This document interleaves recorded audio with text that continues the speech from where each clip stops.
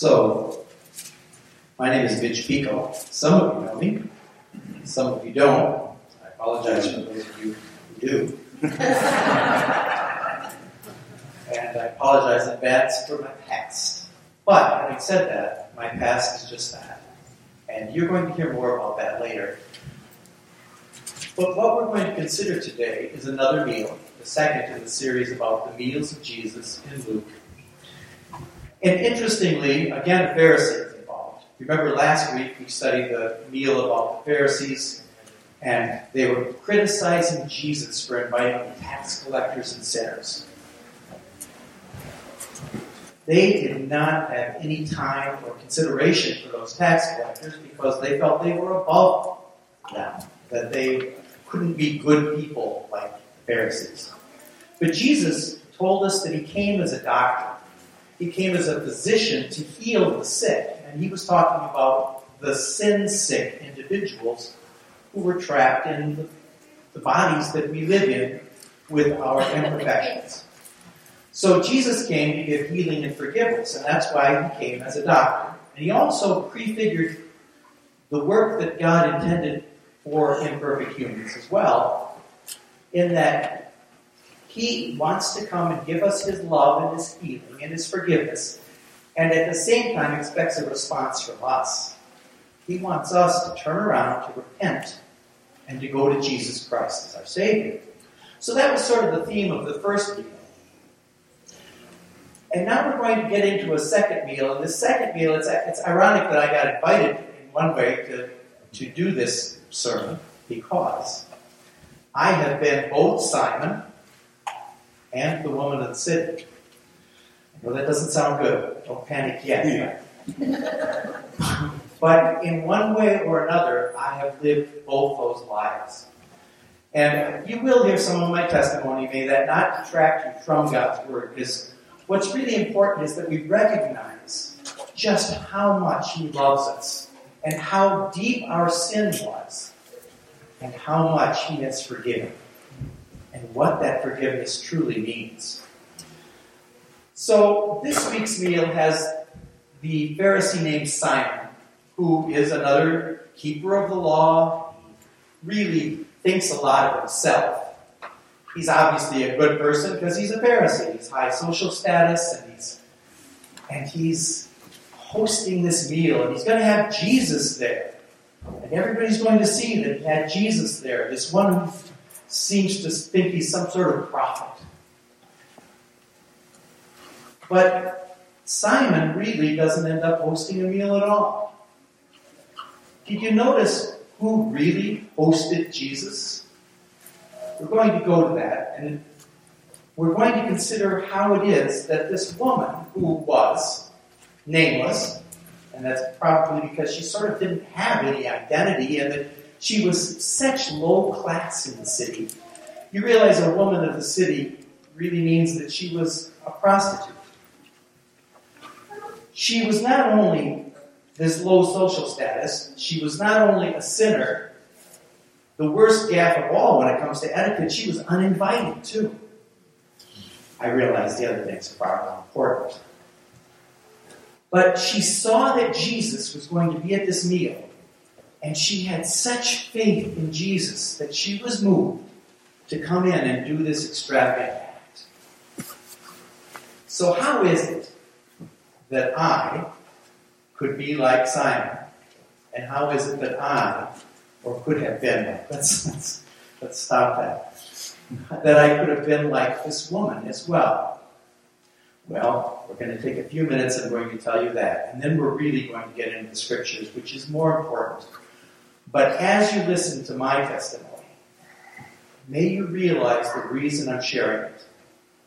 I'm sharing it to glorify my Lord and Savior, Jesus Christ. And my God in heaven, who offered me such incredible forgiveness, the depth of which I still have not completely fathomed. So, at 10 years old, I got my first Bible. It was an RSV, Revised Standard Version, the generic Bible. And I was a Methodist, so it was perfect because it was a generic religion. So I got my Bible. We didn't have to do a lot. It was easy. Sunday school was fun, lots of games. But I was an unusual child. And I know you see the end result there. But I started reading my Bible at 10 years old. By the time I was 12, I had read through the Bible several times. And as I read through the Bible, I started finding questions. Okay, so, I saw Jesus, and I knew the song, Jesus Loved Me, This I Know. So I knew Jesus only as far as that song goes. And that would be my mode of operandi, my way of thinking of Jesus for the next 30 years. It was sad. I knew Jesus as a name and as a figure in the Bible, but read the Bible as I might, I never knew him in my heart.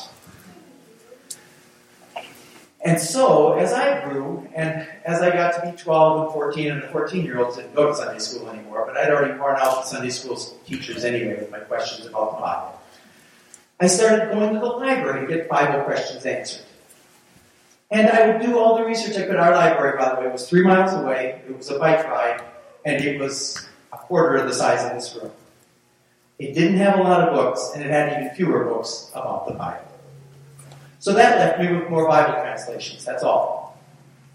I still wasn't getting my questions answered, which set me up for my first really big mistake in my Bible study. But have you ever started on a trip and say you're going to go to Thunder Bay? But you figure you'll go through Red Lake, because that's on the way. And maybe Fort Francis, too. And then, no doubt, the States would be somewhere. You swing into the States and back up through Quebec, and then eventually you're going to get to Thunder Bay, right? That was my way to Jesus. That's how I studied the Bible. It was a series of 4 decisions that the Lord used to allow me to stand here right now. And I need you to listen carefully about what I'm telling you, not what I did. Ignore that. No. So, at 22 years old, newly married, I worked with some Jehovah's Witnesses, and they knew their Bible. As we talked at work, they said they could teach me the Bible. They could give me answers from the Bible. And before you judge them, they can give you answers from the Bible. The only problem is they can't help you find the Jesus Christ that you have as your Savior. You can find Him, but they're going to tell you that it's a little bit different than what the Lord will tell you. So, I got so into studying the Bible and being able to explain it, and I learned to read and write Greek so that I could get all the little nuances of the Bible and impress people. And I want you, that is one key word for you. So I was really getting full of me.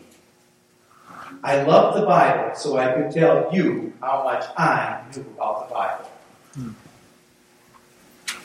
And still doing it all without Jesus Christ. I even came to driving, by the way, back in 1985. I spoke at your Kingdom Hall 2 different times. And Jehovah's Witnesses are good people, and they are this close to getting Christ in their life and in their heart.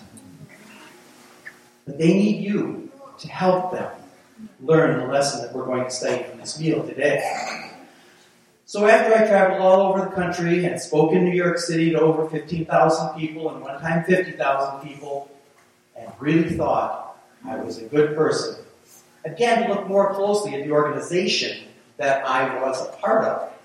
And I realized that they didn't allow me to read the Bible and say, oh, so it says Jesus forgave their sins. Okay, so all I need to do is go to Jesus. You had to make one slight detour. You had to go through the Watchtower Bible and Tract Society and ask them what that really meant. And they tell you, unless it wasn't the proper time for you to have that food. And then they tell you it'll come in the future. So what I came to realize is I was in one more place where I really wasn't getting my answers from the Bible. I was getting their answers. And I was on another side. Now you would think, reading the Bible, at this point, I have now read the Bible 25 years and still haven't allowed Jesus Christ to come into my life, into my heart, to be in control. And control is a key word here because I wanted to be in control, not allowing someone else to take control. So you would think that we're all about the Bible, easy to find Christ. Wrong. On top of that, my wife, who was also a Jehovah's Witness at this time, is getting more and more disillusioned with me because I'm more and more disillusioned with Jehovah's Witnesses. And we had a chasm in our marriage that was incredible. That's not Susie, by the way, my first wife. I want to make that clear today. Susie saved me, didn't lose me. So, you'd think I would turn to some Christian church and go and say, Pastor Nick, I really need to learn about Christ. I haven't learned about Him anywhere I've gone. Help me. Remember, I kept saying me. Well, my pride was still too involved. So instead, I started talking with this 16-year-old girl. I was teaching a writing class at night. I started talking with this 16-year-old girl. This doesn't get any prettier. We start writing a novel together. I draw farther and farther. And by the way, all of you who are adults or even 16-year-old girls probably realize how bad this sounds already. I draw farther and farther away from my wife and my family. I have 2 daughters of my own. And closer to this girl. This girl was an honor roll student and graduated from high school at 16. But having said that, she was in a family of physical abuse and lots of anguish and verbal abuse. So as we sat and wrote this novel, we began to share our woes. And as anyone can tell you, if you put yourself in that situation, you set yourself up for bad decisions. I made a huge bad decision. The girl decided she was going to run away. And me, being a responsible adult, I said, well, I'll take you. And so we left together. It cost me a marriage, temporarily cost me the love and friendship of my 2 daughters, and it cost me a year in jail. When we came back, I came back by means of the police force. I was sentenced to a year in jail, and I had time to think, and now you say, now he's going to get it. Now he's going to turn to Christ. No, I was in jail with a fellow Christian. By the way, there are Christians in jail sometimes, because Christians do bad things sometimes. And he told me that I had to turn to Christ, that I had to get my life straightened out. Another voice, I know the Lord was answering me all the time. I was the one not answering him. But I got out of jail at 9 months for good behavior and moved in at 38 years old with my parents. My parents were awesome and kind and loving and forgiving and everything that Christ would be. And I still was too haughty and arrogant to say, what do I do? So I was working in a construction job and I started taking walks every evening. Long walks, praying out loud. Lord, I don't know what to do. But I remembered that my current wife, Sue, who would be sitting here, she didn't have a cold today. My wife said to me back when we used to work together, and I was still married to my first wife. My wife said, we were discussing the Bible, and she said, you could bury me, scripture and verse. You know the Bible so much better than me. She said, but have you ever heard the voice of our Savior?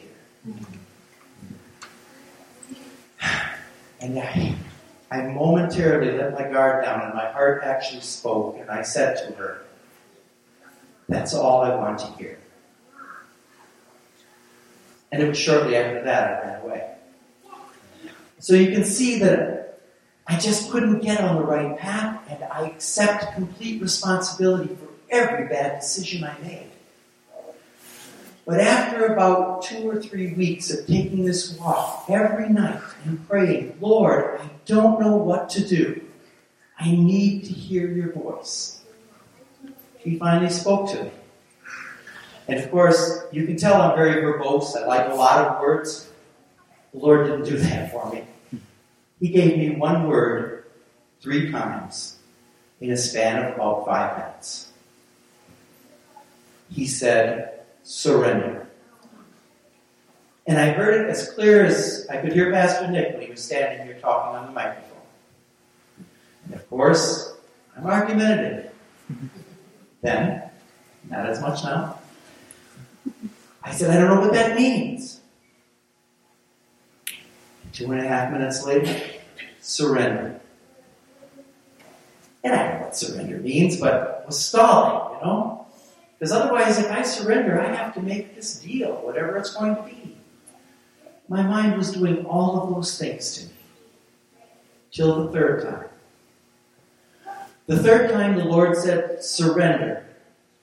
And I fell to my knees on the shore of this little lake that Susie and I currently live on, by the way.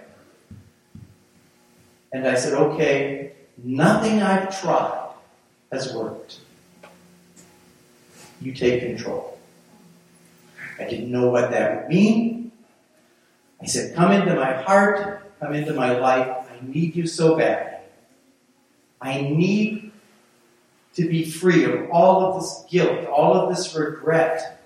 I give it all to you. I can't keep it. I've made so many bad decisions. And I walked back to my parents' house that night. And in the morning, I called Susie because it had been too late at night. Susie and I had been talking. We were friends at this point. My marriage was broken. I was living with my parents. Susie actually was my only friend other than relatives. And I said, I accepted the Lord last night. And she said, and that's why this scripture that we're reading tonight means so much to me today, because it's daytime. She said, hallelujah, your sins are forgiven. And then she told me that all the time I was gone on my little journey, they were praying in her Bible study group for me to get caught. For them to haul me back and throw me in jail or whatever they had to do, so that I could be in the moment that she was sharing with me there on the phone. And the repercussions and the consequences, those are ongoing. As a convicted felon, lots of things to deal with. But that's the same thing with any of us when we make bad decisions. There's consequences. But my sins were forgiven. And I knew when Susie spoke it, she spoke it in behalf of the Lord. And it was the best thing I've ever heard.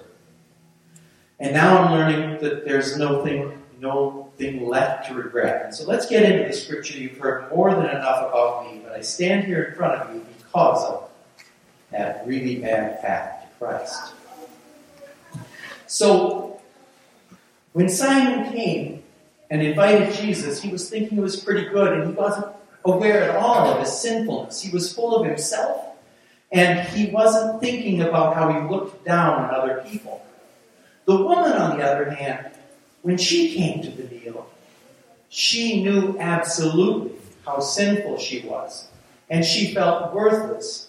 And she comes to Jesus repentant and thankful and loving and humble. And humility is such a huge thing because now, in looking back, I know that the one thing I lacked for 40 years in my life was humility. But now, let's look at what Jesus says to Simon and what Jesus says to the woman. So Jesus goes to Simon, as you saw when we were reading the scripture, and he says, Simon, I have something to say to you, because he knew Simon was judging him. Simon, if he was really a prophet, he wouldn't. He says, so if you knew someone who was given 500 denarii loan, and somebody who was given 50, and then neither one could pay back, and the loaner, or the forgiver of the debt, told them not to bother paying it back. The debts were forgiven. Which one would be loved most? And Simon, now this is right up Simon's alley. He knows money. He knows riches. He knows possession. He knows power. Simon said, well, I imagine it would be the one who you gave more, who you forgave more. And Jesus said, yes, you rightly judged that. But Simon missed the point. Simon should have been the one who understood it all. He had the word. He had the keeper of the law. It was his job He was supposed to know God. He was supposed to be able to dispense God's rulings and show God's judgments and explain things about God. Remember I said I was like Simon? I told people door to door for years all about the God of the Bible. But I didn't know it. Simon was not a good host. Didn't offer Jesus any water to wash his feet. Didn't give him a kiss when he greeted him.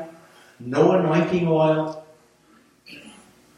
We know that the woman truly was the host. Look what she did.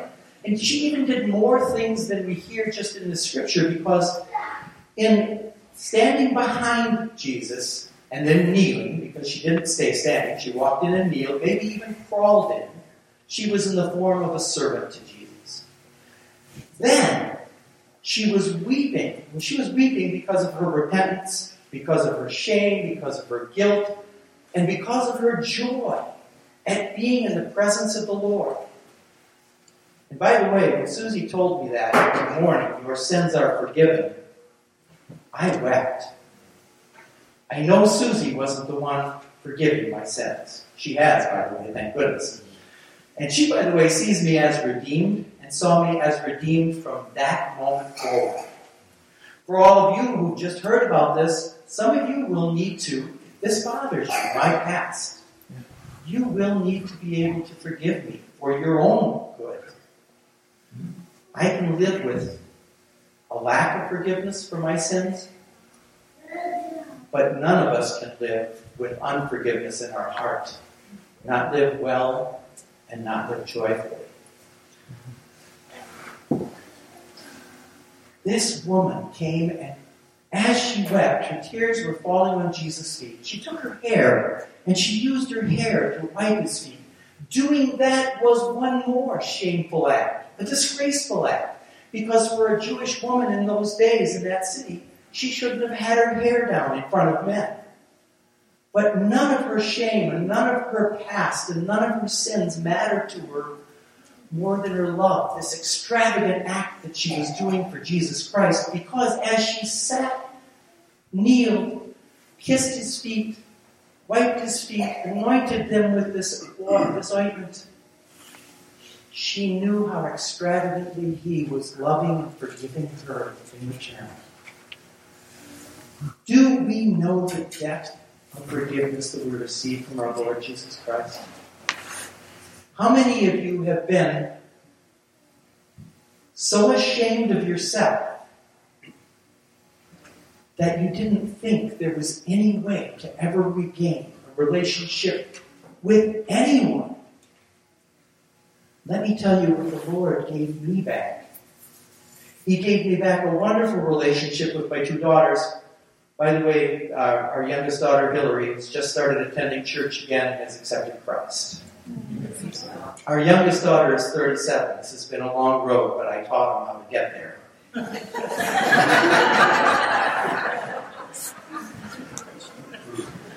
Our youngest grandson, who's 13, has been reading his Bible. He has lots of questions for Grampy when he gets home. I'm so excited. This woman knew that Jesus was everything for her.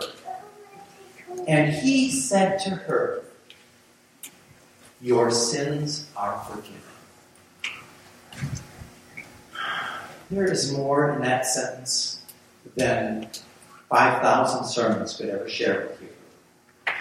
But the Greek word that covers this section, sins are forgiven rather, is the Greek word aphe adne. And that word means canceled, thrown away, discarded, removed. Most of all, in this case, forgiven, because that's what Jesus said. But it means that from the moment Jesus said that to her, those sins could never come back.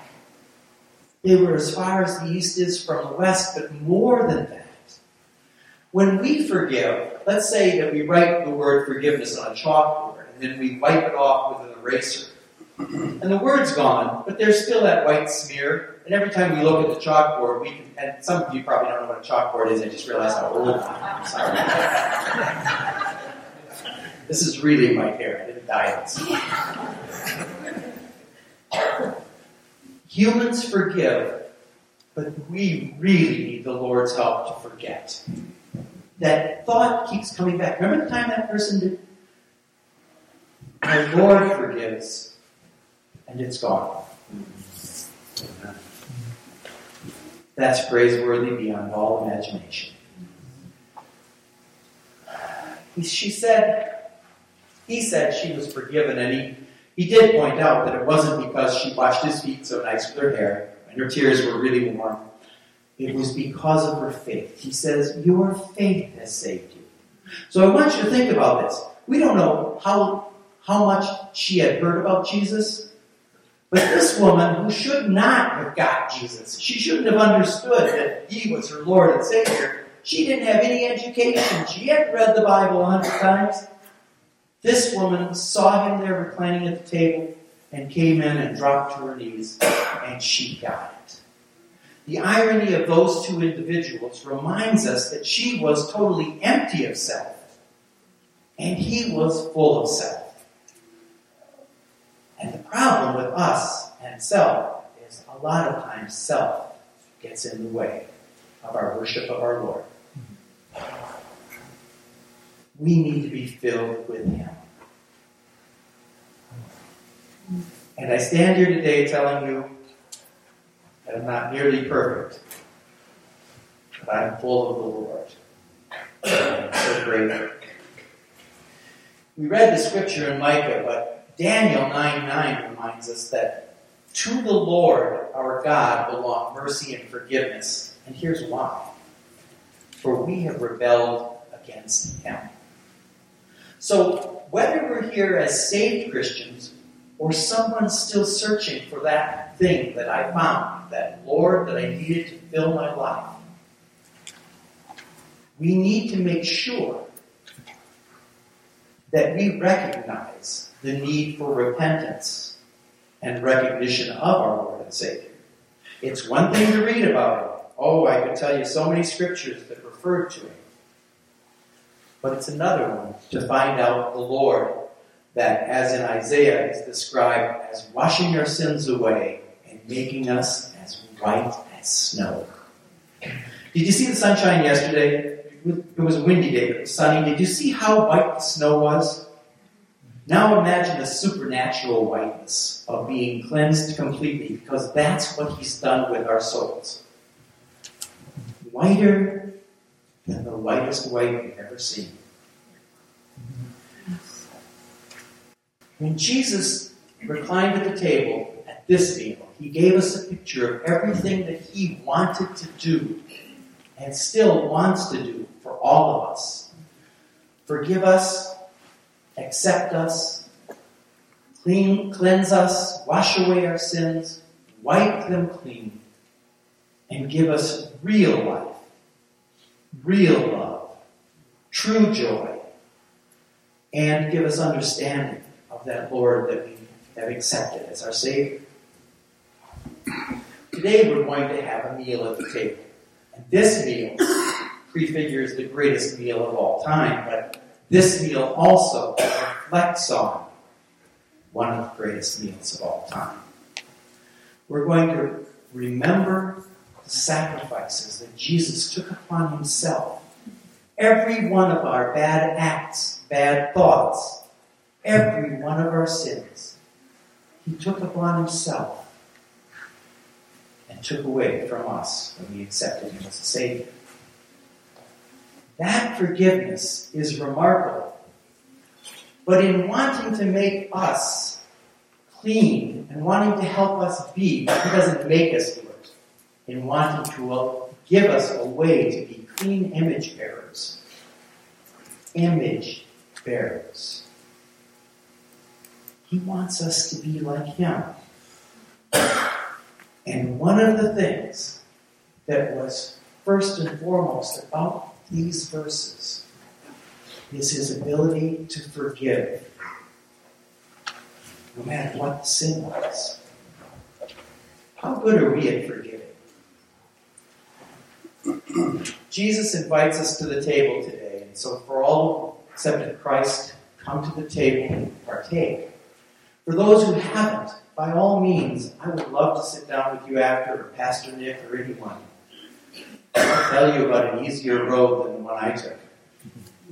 He's there, he's waiting, he's asking you to come.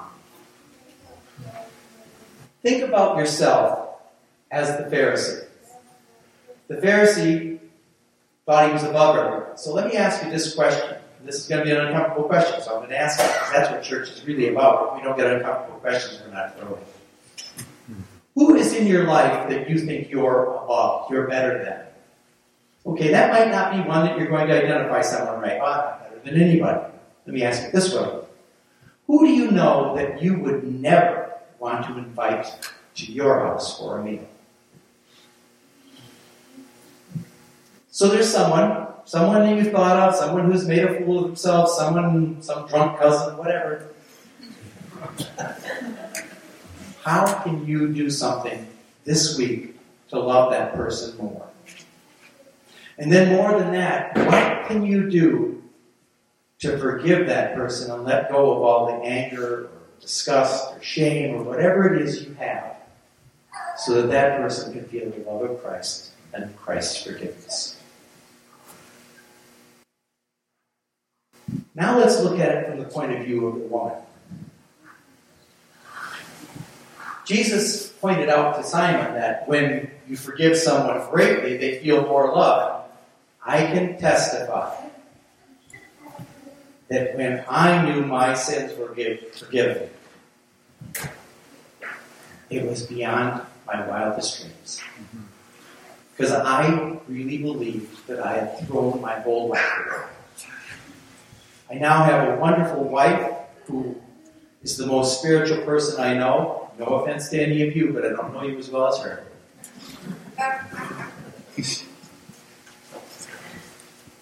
Do you realize how deep and how deathly our sin was in our bodies before Jesus Christ saved us? Or how deep it may still be for those of you who are still searching? And that's not to say we are without sin, because we make mistakes every day. But we need to realize not one of us here saved ourselves. And not one of us here talking out to someone in the world can save them. And they can't save themselves. Only our Lord Jesus Christ can save them. Do you realize that Jesus invites us to come to Him dirty and disgusting and broken and repentant? And when we do, He takes us in and loves us and washes us and forgives us and saves us. Let's pray for a moment. Dear Father,